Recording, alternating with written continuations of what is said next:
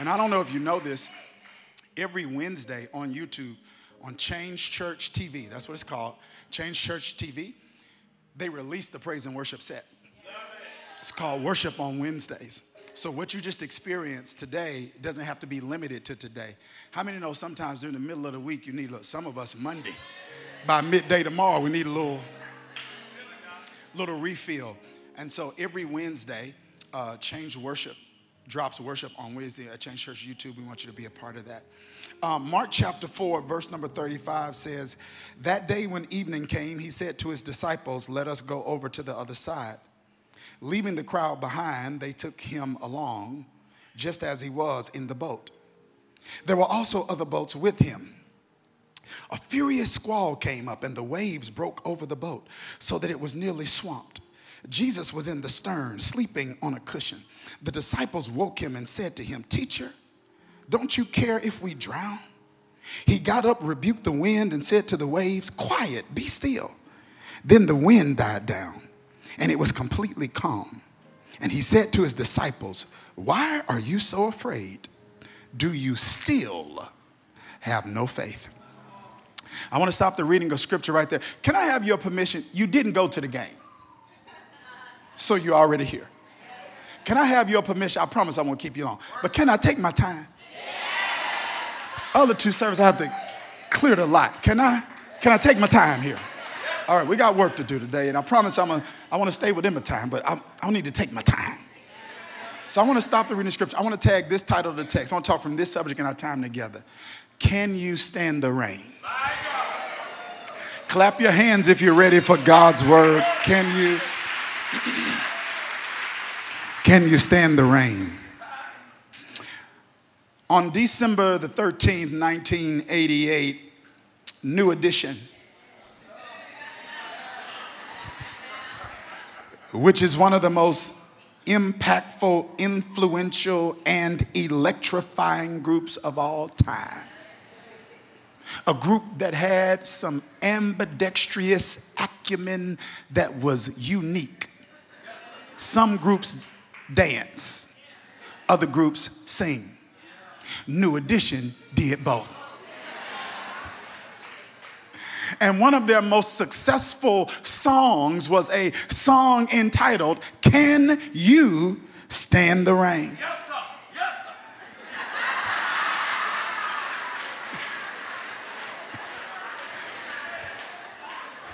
And one of the stanzas of that song is sermon worthy because it aligns with scriptural truth. And the stanza is as follows. Sunny days.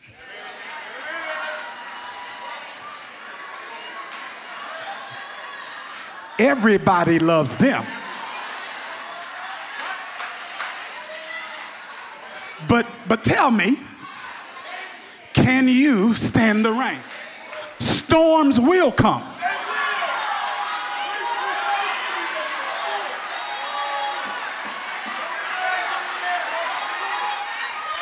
This we know for sure. But can you stand the rain? And I believe this is more than a song that New Edition would sing.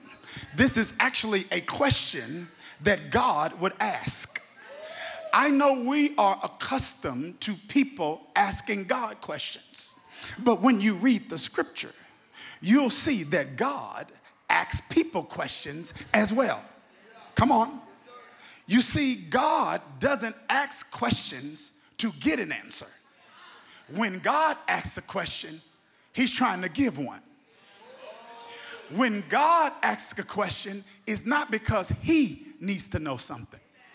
But when God asks a question, it's because we need to know something that we wouldn't know unless he asks a question that caused us to do some interior examination to come to a conclusion about a thing we would have never come to a conclusion to if he hadn't asked us the question. in Genesis 18, he asks Abraham this question: is there anything too hard for God? Come on and talk to me. He is teaching Abraham something. He knew the answer, but he asked Abraham this question because Abraham needed to know what kind of questions to ask when he found himself in quandaries that seemed to be difficult to overcome, because the questions you ask determine the conclusions you come to. If you ask the wrong questions when you're in trouble, you're going to come to the wrong conclusions. So Abraham and his wife were well past childbearing years. And God asked an old man who was married to an old woman, is there anything too hard for God? Because the conclusions you come to are based on the questions you ask. You see, if they would have asked the question, can two people our age have a baby, they would have come to one conclusion. But if they ask the question, is there anything too hard for God, then they come to another conclusion. And some of our problem is not our situation. Some of our problem is we've been asking the wrong questions. So we've been coming to the wrong conclusions. We've been asking, can I recover from this? When you need to be asking, is there anything too hard for God? We've been asking, can I do this without the net worth and without the network? When we should be asking, is there anything too hard for God? We've been asking, can I do this with the mistakes that I've made, with the missteps that I've made, and with the time that I've wasted? When we should be asking, is there anything too hard for God? And just in case you don't know the answer to that question, allow your pastor to help you come to the right conclusion. There is nothing that is too hard for your God. He'll open doors that no man can shut. He'll close doors that no man can open. When he's trying to get you somewhere, there's no Red Sea that can stop you. There's no Jericho wall that can stop you. When he's trying to get you in a room, there's no crowd that can stop you. A hater can be on the other side of the door trying to barricade the door shut. But when God wants you in a place, he'll sneak you in through the window. He'll drop you down from the roof. Am I talking to anybody that can look back over your life and there is evidence that God knows how to get you in places that not only surprise other people, it surprise you? They looking at you and saying, how you get in here? And you looking at God saying, how I get in here? But what is impossible with man is possible with God. It's one thing for us to ask God questions. It's another thing for God to ask us questions. When God asks us questions, it's not because he needs an answer. It's because we need to engage in some examination. He asks Adam, Adam, where are you? God knew where Adam was. That's not why he asked the question.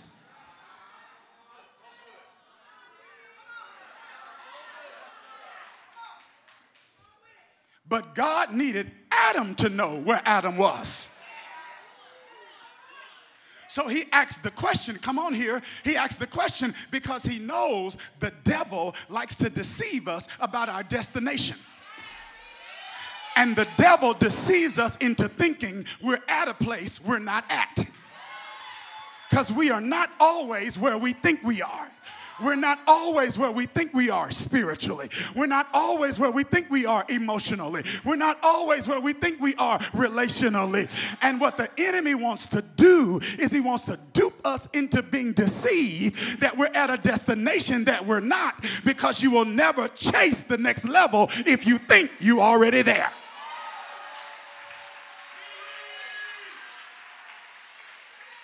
Have you ever been trying to help people who can't see where they are?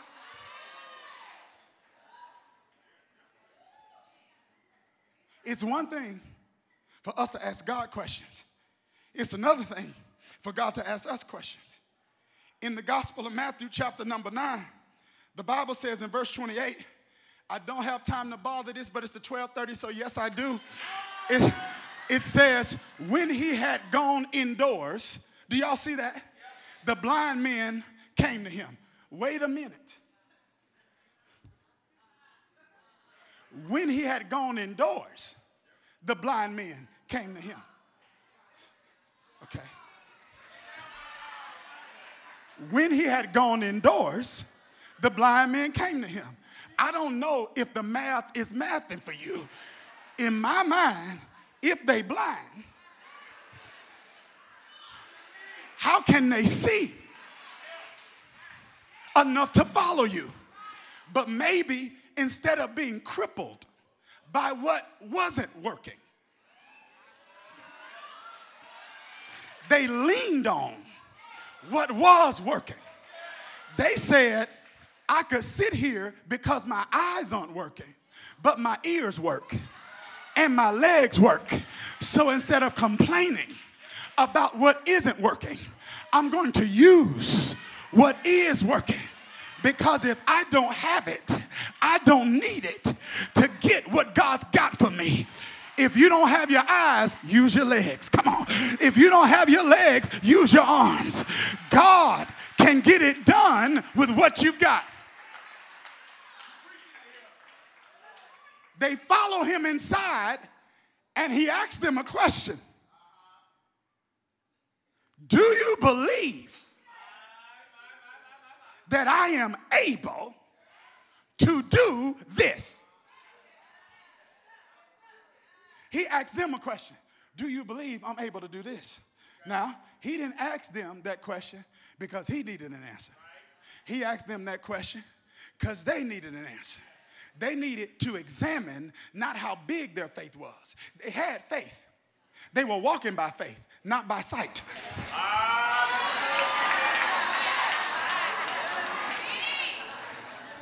They couldn't see. So they had faith. Watch this. But what Jesus was attempting to do is to broaden their faith. So he asked them a question. He said, do you believe I'm able to do this? Okay. Because the question is not how big is your faith. It's how broad is your faith.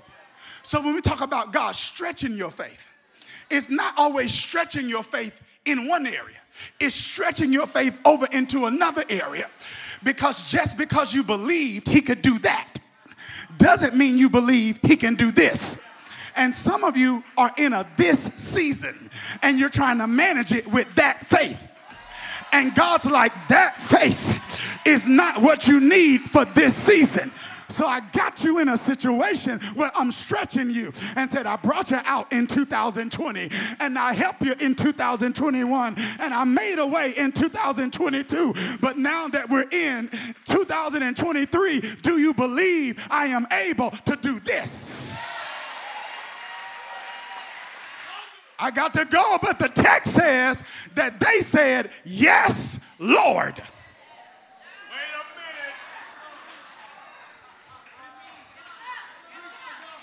They said, yes, Lord.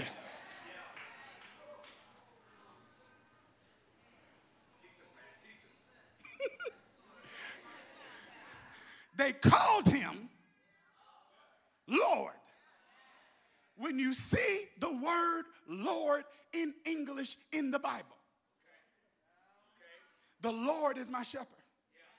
That is a transliteration, not translation, a transliteration of the word Jehovah.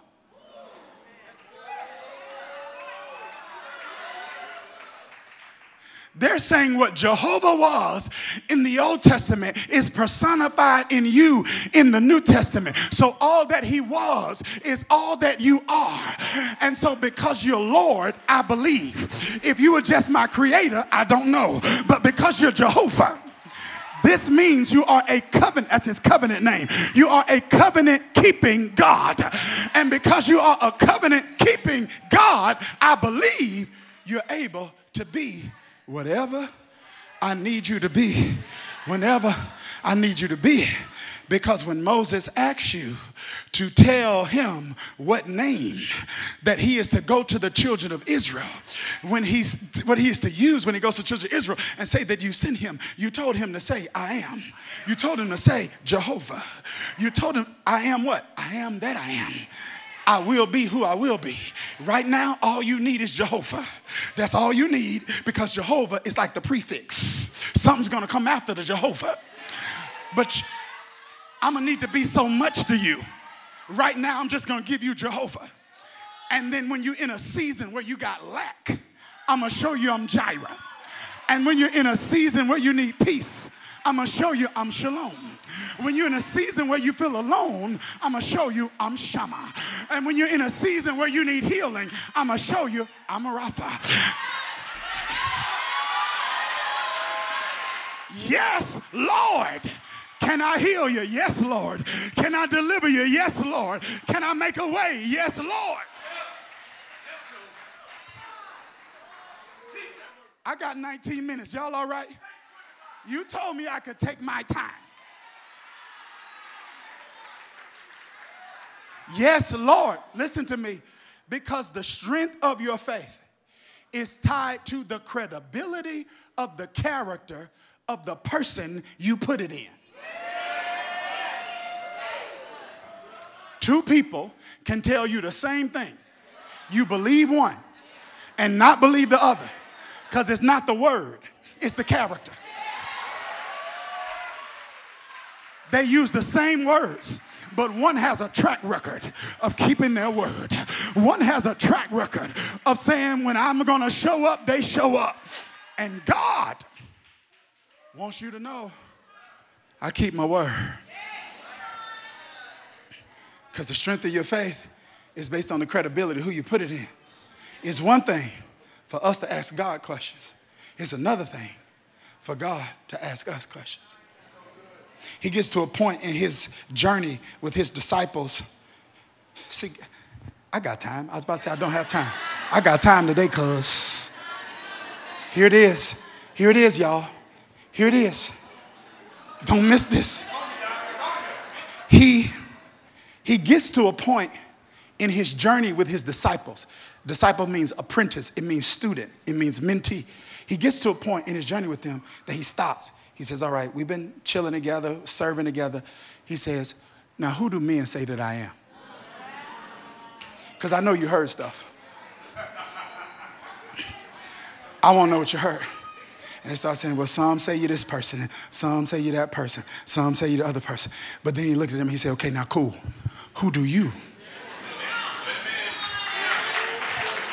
He said, because we have come as far as we can go with there being ambiguity in your eyes about my value. I need a church. Did you hear what I just said? How long are you going to keep walking with people who can't see who you are? How long? Y'all aren't talking to me.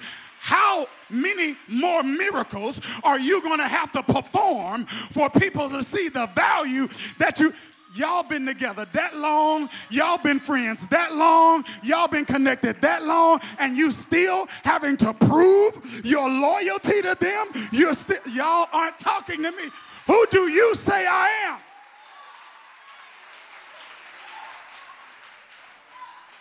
Who do you say that I am? This is not about arrogance. It's about awareness. Because what you don't value, you can't steward.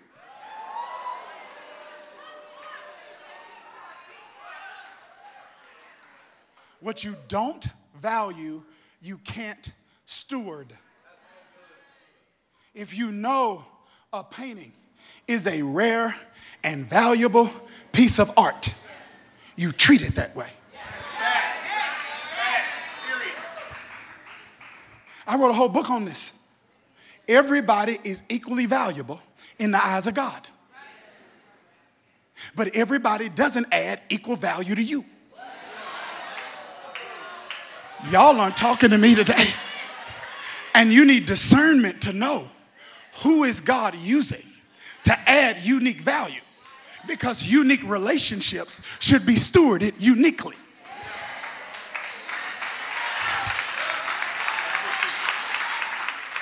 Now, some people's pride and their arrogance makes them ignorant. So they will hear what I said, and their arrogance becomes a filter for their interpretation. And they start saying, I heard you. They start saying things on the inside of them. They start saying things internally. I ain't running behind nobody. They put their pants on one leg at a time, just like me.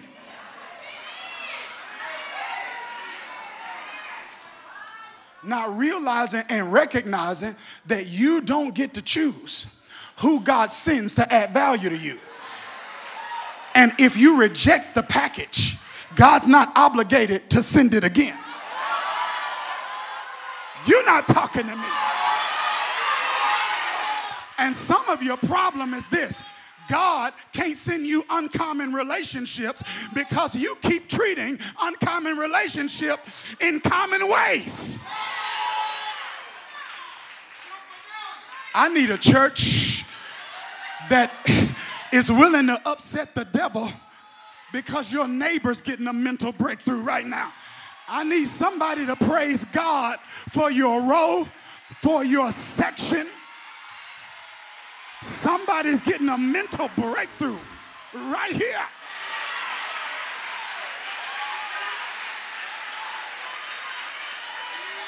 It is not arrogance to set a standard regarding how you will be handled.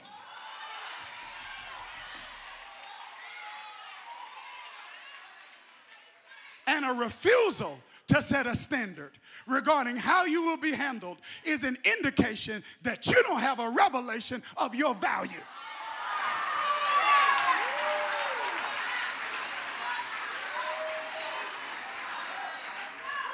My wife and I went through something last week. We had a deal pushed back, and we were going out on date night, and I was quiet. And she can tell when something's off. She said, "What's wrong?" I said, "I'm mad." She said, "You mad?" I said, "Yeah, this was God's gift to me." Felt like Drake. I said, "I needed that." I'm a king's kid. I don't like anybody else having a say in what I can have and when I can have it. I say they just woke up a monster.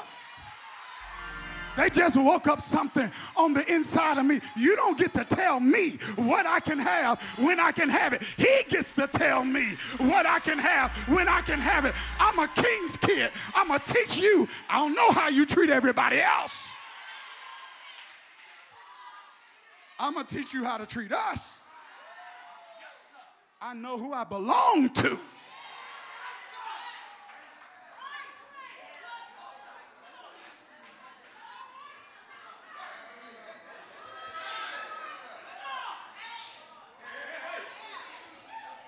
Who do you say that I am? Jesus said, we got to get to a point in this journey where I need to know that your view of me is so solid, it's not changed when you get around people who view me differently. I need to know that your revelation of me is so anchored in truth that when people start saying things about me that's not true, you're not moved by that.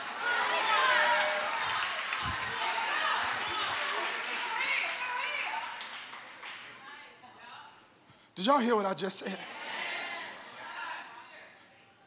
Because it's one thing for us to ask God questions. It's another thing for God to ask us questions.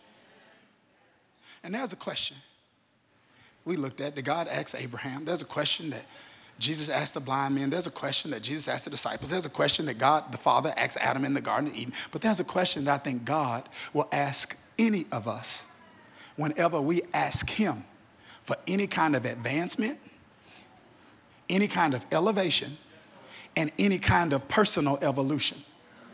He said, if you want to experience advancement, moving forward. If you want to experience elevation, moving higher. If you want to experience evolution, becoming a different version of yourself. God's like, when you ask me for that, I'm going to ask you a question. And the question I'm going to ask you is, can you stand the rain?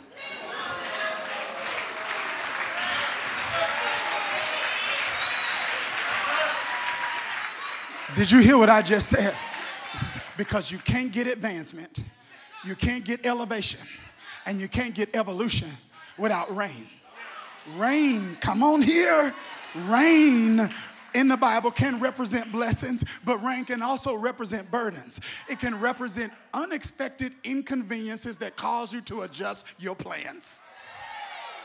Y'all aren't talking to me. Yeah, Pastor Mika had an entire women's event planned with an experience outside in the parking lot yesterday in New Jersey that had to be adjusted because of rain. Can you stand under planning things and preparing for things and expecting things to go a certain way, and then all of a sudden something that you can't control happens? Are you flexible enough? Are you innovative enough? Are you adaptable enough to say, I'm still gonna do it, I'm just gonna pull it from the outside on the inside? Devil, you ain't stopping a thing. Out, y'all not talking to me in here. That's our problem. Some of us quit too easy because you don't understand you got access to an anointing of innovation. 2 fish and 5 loaves, feeding multitudes. That's innovation. I don't know who this is for, but here's your word. I need you to receive it prophetically. Innovate. Innovate. Innovate. Stop waiting on the blueprint. Become one. Innovate.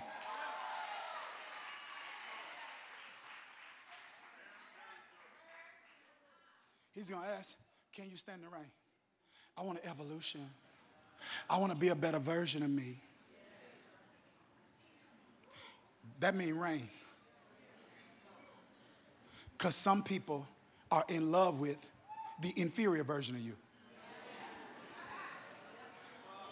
See, just because you don't like this version of you doesn't mean everybody else don't like it. I feel, okay, yes, yes, okay. Just because you don't like this current version of you doesn't mean other people dislike this current version of you. Some people love a version of you that you can't stand.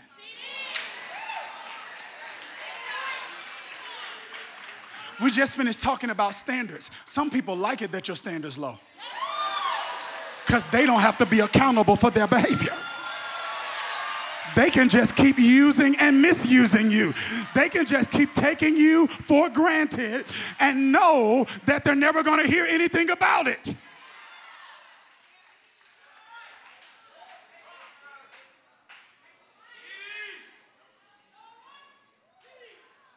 When you change, some of your conversation does. And conversation creates connection. So now it becomes difficult to connect because I don't want to talk about that no more. You still want to talk about that? I don't want to talk about that. You don't want to talk about making a difference. You don't want to talk about building a vision. You don't want to talk about getting some money. What are we talking about?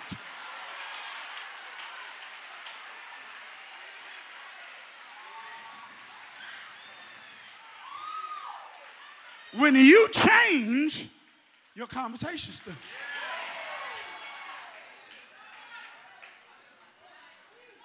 That's what comes with change. Can you stand that rain?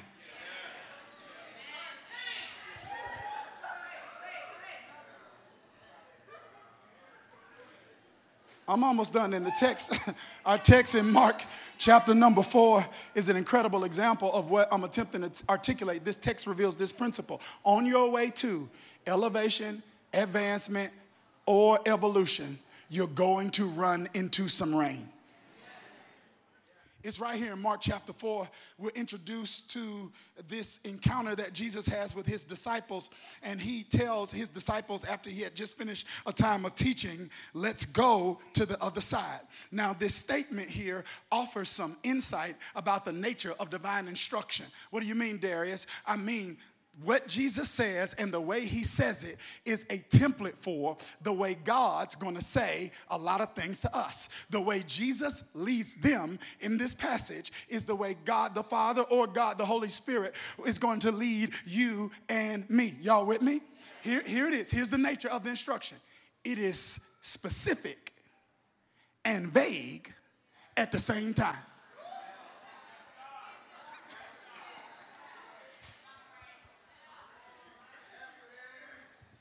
He says, let us go to the other side. But he doesn't tell them what the other side is. The other side can mean a number of different things. He just says, let us go to the other side. And here's the issue. The disciples had enough faith to move on the specific and wait on clarity for the vague. And sometimes people won't move because they need clarity on the vague before they act on the specific. And God's like, I need you to trust me enough to move on what I told you. And trust that when you need the next set of instructions, I'm going to release that instruction when you need it.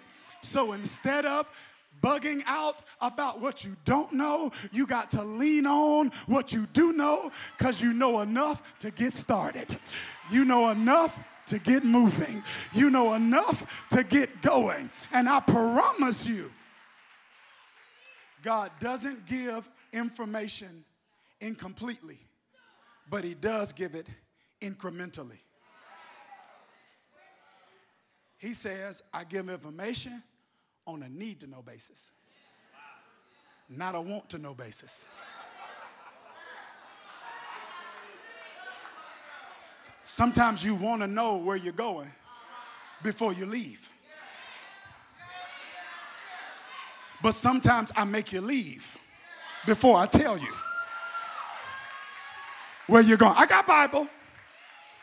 In Genesis chapter 12, verse 1, the Lord said to Abram, leave your country, your people, and your father's household.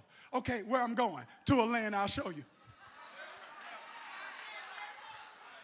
Come on, am I preaching the book? I said, am I preaching the book?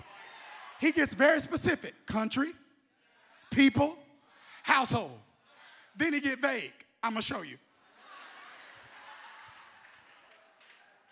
You got to be willing to move on the country, people, household, and not stay stuck because of the I'm going to show you.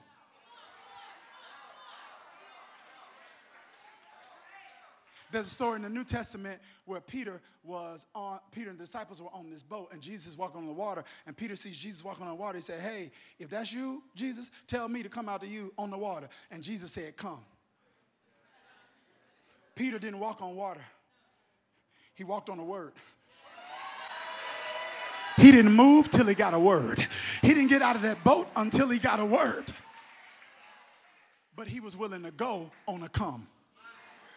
He didn't get any explanation. He didn't get any commentary. Jesus didn't say, come and I'm going to make the water like a sidewalk. He didn't say, come and I'm going to suspend gravity. He didn't say, come, if you fall, I'm going to pick you up and walk you back to the boat. He said, come. And some of you are waiting on him to say something else. And he's like, I said enough for you to get out of the boat. I said enough for you to bust the move. I said enough for you to get it started. You got to go on a come.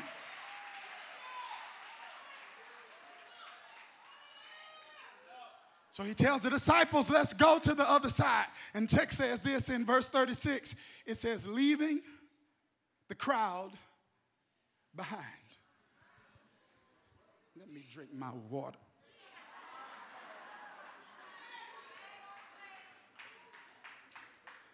Leaving the crowd behind.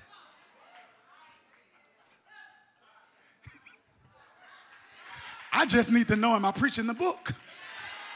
Leaving the crowd. Leaving the crowd behind.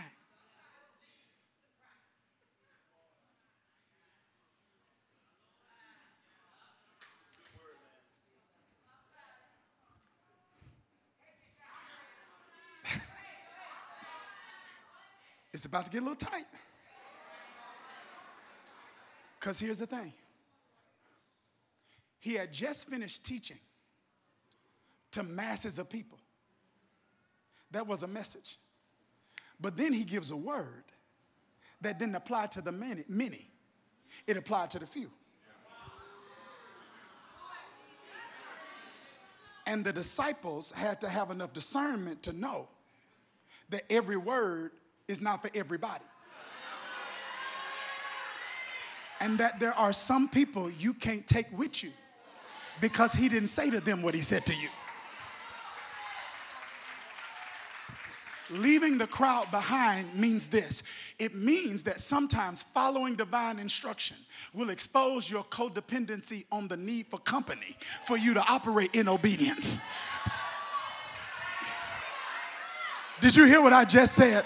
Yeah, there's nothing wrong with wanting and needing company, but there is something wrong with having a codependent relationship on people, that your obedience to God is predicated on whether or not somebody else is walking the same path you walk. You got to be willing to move on the word God gave you and not try to force other people into obeying something he didn't say to them. That's tough. But you got to catch this. If not, you'll try to drag people to places they don't have a word for. And if they don't get their word on the shore, they won't be able to handle the storm. Because the only way you stay steady in the storm is because of the word you got on the shore. There's been times where there are a number of things I would have quit in the middle if he hadn't told me what he told me on the shore. So many times I said, but God told me to come. And it doesn't make sense, but I know he told me to come. And this is not working out, but I know he told me to come.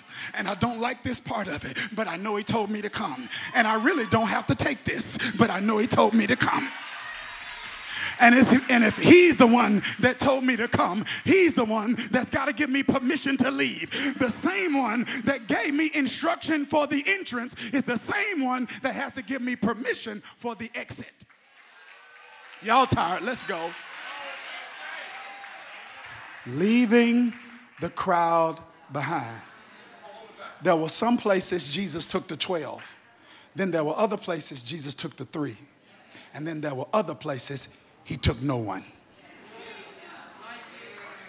He went into the innermost part of the garden by himself.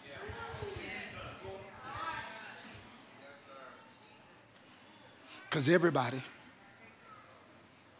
can't go because everybody didn't hear what you heard. So they get on this ship. I'm done. They get on this ship and they run into a storm. Now, this was crazy. What's interesting is this. They run into a storm because they did what God said.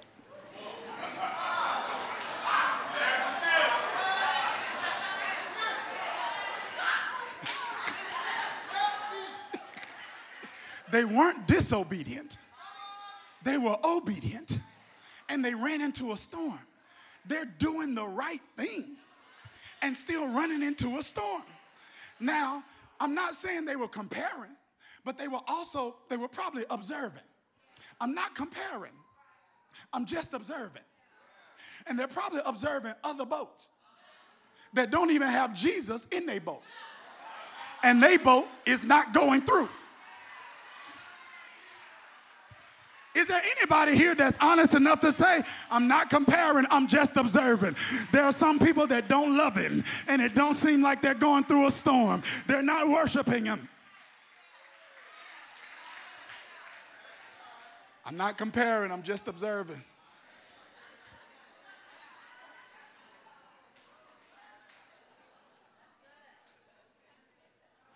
You do the right thing, and you run into a storm. And the water, the Bible says the storm produces waves. Everybody say waves. Waves. And that's what storms produce, waves. Waves of emotion. Up, down, up, down. And now the waves start taking over the boat because the storm is producing waves. Has a storm ever produced some waves in your life? The storm comes. Now relationships are up, down. Storm comes. Health was up, down. Storm comes. Money was up, down. Waves. The wind is creating the waves. And so much so that the waves that were outside the boat start getting in it. I'm done. I said, the waves outside the boat start getting in it. It was like, I'm managing the storm okay for a season. I'm not drowning in what I'm in. I'm in it, but I'm not drowning in it. But if these waves keep on coming, I don't know how much longer I can keep my head above water, Pastor. I'm tired of the waves, Pastor. I'm tired of a turbulent sea, Pastor. Jesus, can I have a season called steady?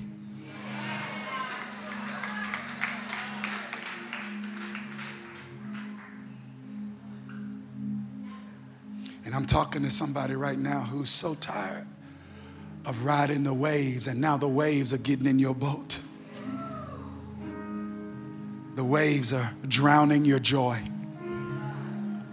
The waves are drowning your focus. It's hard to stay focused. The waves are drowning your peace.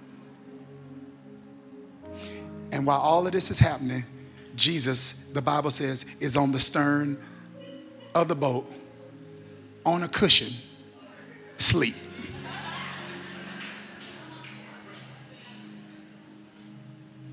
And the disciples interpret his inactivity one way. They say, don't you care that we're perishing? They're saying, now, if you care for me the way that you say that you do, you'd be doing something. And just because Jesus wasn't doing what they thought they needed, doesn't mean Jesus wasn't doing what was needed. They felt like they needed relief. And Jesus is like, there's no way I'm going to let this storm kill you. Why? Because the only reason you're in it is because you obeyed me. So I have to take responsibility for the situation you in. Did you hear what I just said?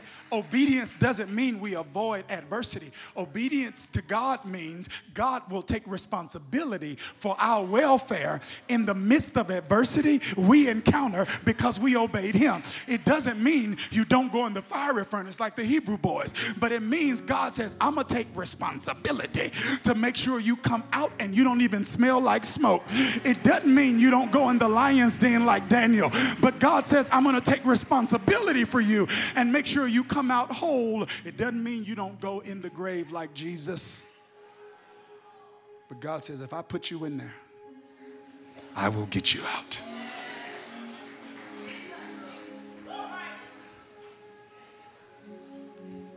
They thought they needed relief, but what they needed was a revelation. He said, I'm sleeping in the storm to teach you how to handle your next one.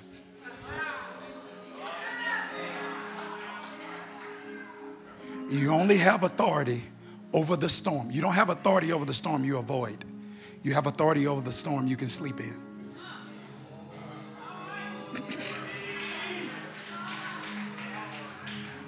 It means that when disruption comes to your life, you don't handle disruption in a way that creates more disruption.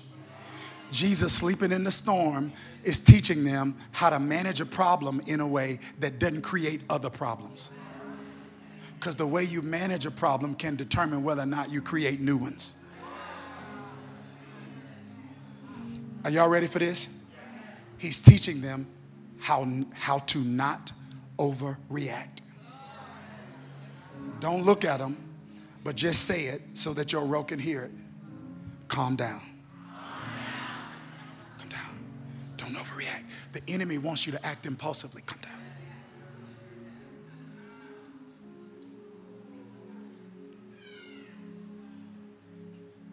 come down, because this storm doesn't make sense in chapter 4, but when you get to chapter 5, you'll see as soon as they get to the other side, Jesus steps out of the boat, and a man who had been hanging out in a cemetery, cutting himself with sharp stones. It's a metaphor for engaging in self-destructive behavior and hanging around dead people who can't bring you back to life.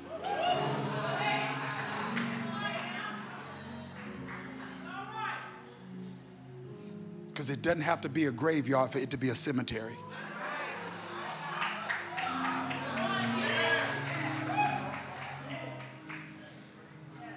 And as soon as they step on the other side, this man comes and Jesus sets this man free. This is what the storm was all about. He wanted to send the storm to intimidate them to the degree that they adjusted their plans and did not get to the other side, where there was an assignment that they were to fulfill. The storm isn't just about you.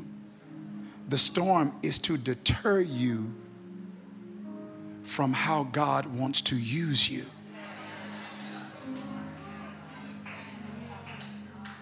But because I don't even have time to deal with this, but because you don't see what you're carrying, the warfare don't make sense to you.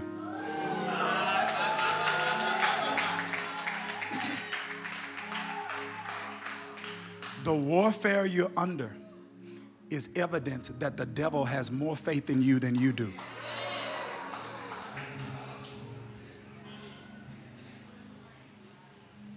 He says, I know what they carry and I can't let them get to the other side. But you've got to stand the rain.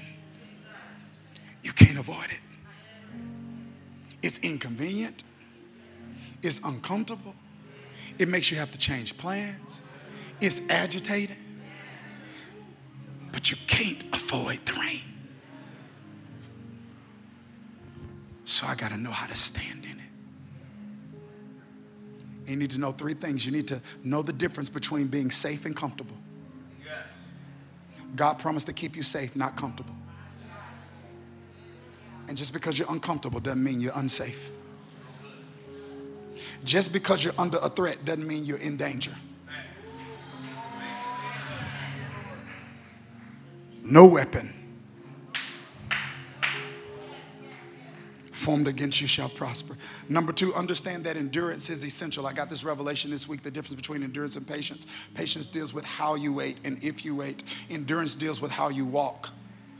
And sometimes you not only need patience to wait, you need endurance to keep walking. To keep moving forward. To keep rowing. And last but not least, you got to embrace the principle of persistence. It's not just enough to do the right thing. Am I making sense? You got to do the right thing long enough until it works.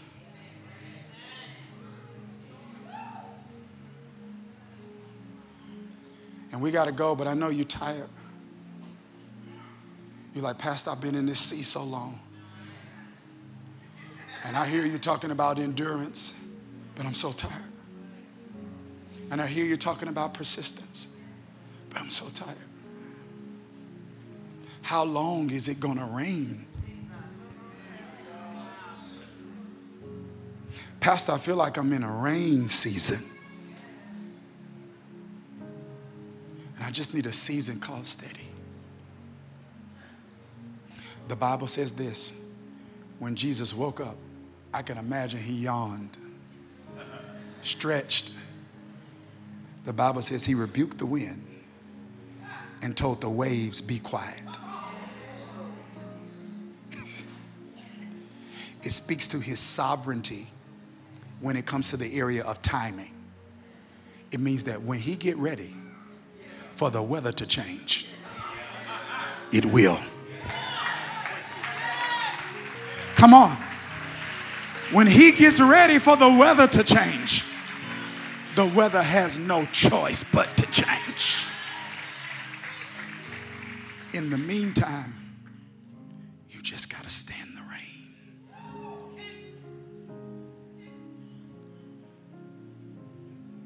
Wait on the, we got to go. But I would have fainted unless I believed to see the goodness of the Lord in the land of the living. Wait on the Lord and be of good courage, and he will strengthen thy heart. Wait, I say, on the Lord. I'm going to pray this prayer of blessing and benediction over you. And I know each week some of you listen to me pray. I need you to do more than listen to me pray. I need you to agree with me in faith. That as I pray this over you, you believe this for yourself. That you receive this by faith. Because just because God offers it doesn't mean you automatically receive it. He offers the world salvation, but you have to receive it.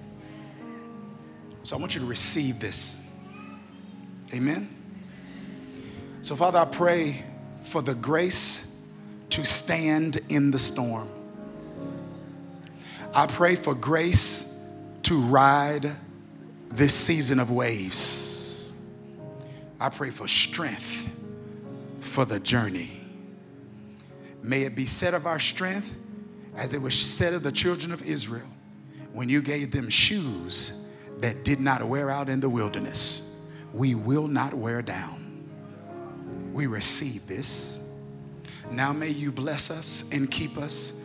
May you cause your face of favor to shine upon us. May you be gracious and generous to us. May you protect us. May you provide for us. And above all else, may you grant us peace. This is my prayer for your life. In Jesus' name, amen. Look at me. I love you. I'll see you next week. God bless.